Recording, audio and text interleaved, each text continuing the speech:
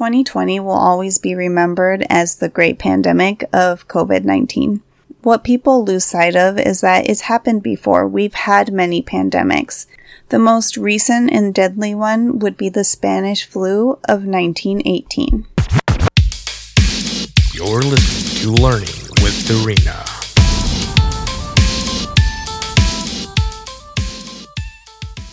Now, the Spanish flu actually didn't start in Spain.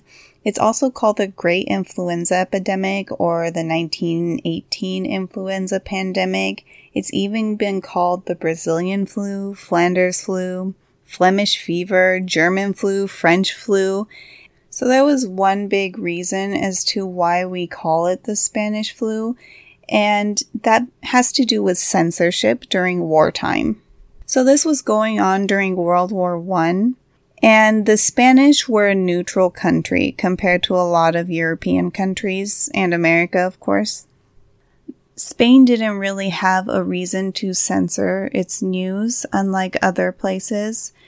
Although this influenza epidemic was recorded in other countries, Spain was the one who publicly came out to the news and said that there was a new type of sickness going around, and that's why we call it the Spanish flu.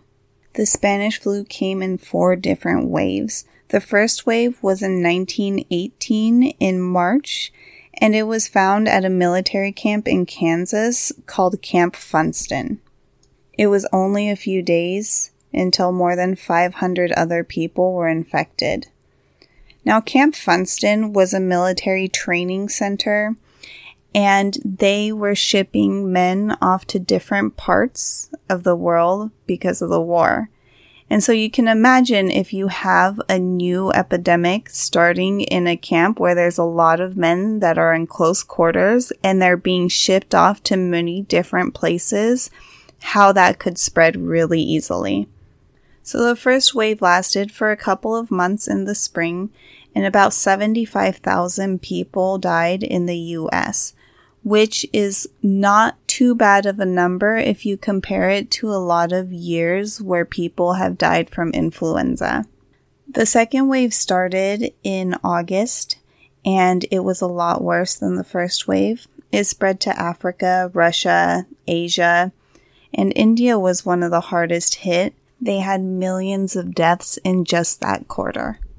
The third wave was at the beginning of 1919, and it had spread to Australia and Spain, Great Britain, Mexico, Serbia, and it hit a lot of larger cities in the US, which prompted a lot of health measures from the government, which we saw in 2020 with COVID-19. The fourth wave was in the spring of 1920, and the death rates were higher than all of 1918. There have been reports that this pandemic may have even tipped the balance of power in the war. In 2020, we have a world population of about 7.5 billion people. But during the 1918 pandemic, the world population was a little less than 2 billion. The influenza pandemic infected around 500 million people, and that would have been about a third of the population. The actual death toll varies greatly from source to source. There's been some saying it was as low as 17 million, and some saying it was as high as 100 million.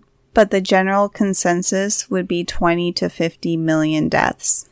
The death toll in the United States was close to 500 to 600,000 people. One oddity about this influenza pandemic was that the outbreaks were more severe in the summer and fall than in the winter. Another odd thing was that there was a high mortality rate for people who were aged 20 to 40 years old, which is unlike what we usually see with regular influenza. And this is the work of hypercytokinemia. It's when the immune system releases these molecules called cytokines.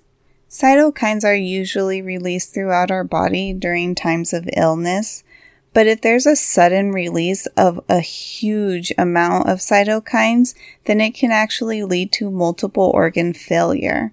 This makes it so that healthy adults who have a good responsive immune system can actually get sicker than other individuals. There were also reports of an 1890 epidemic that may have provided older people with a partial protection from the Spanish flu.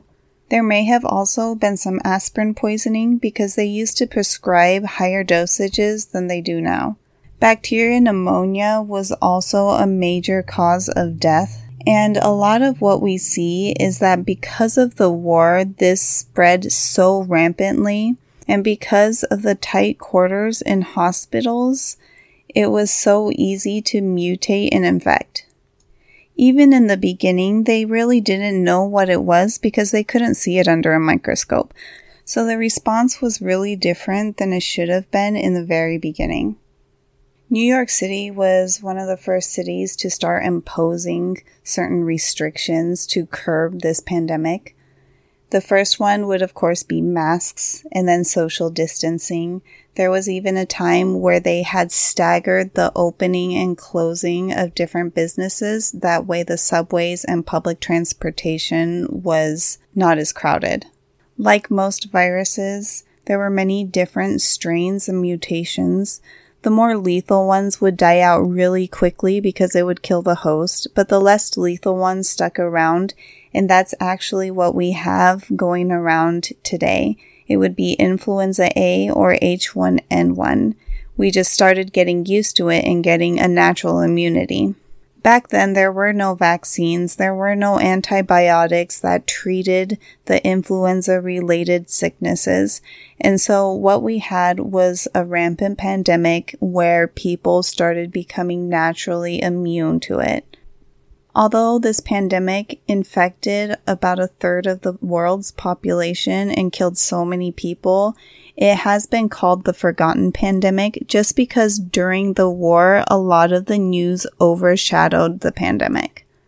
So now a lot of different companies have banded together, and governments, to figure out what they're going to do in response to another pandemic because it's likely to happen again. We've seen that these pandemics, they start usually by animals and they spread from contact. They can spread from almost anything, and every virus is different, and we've learned that with COVID-19.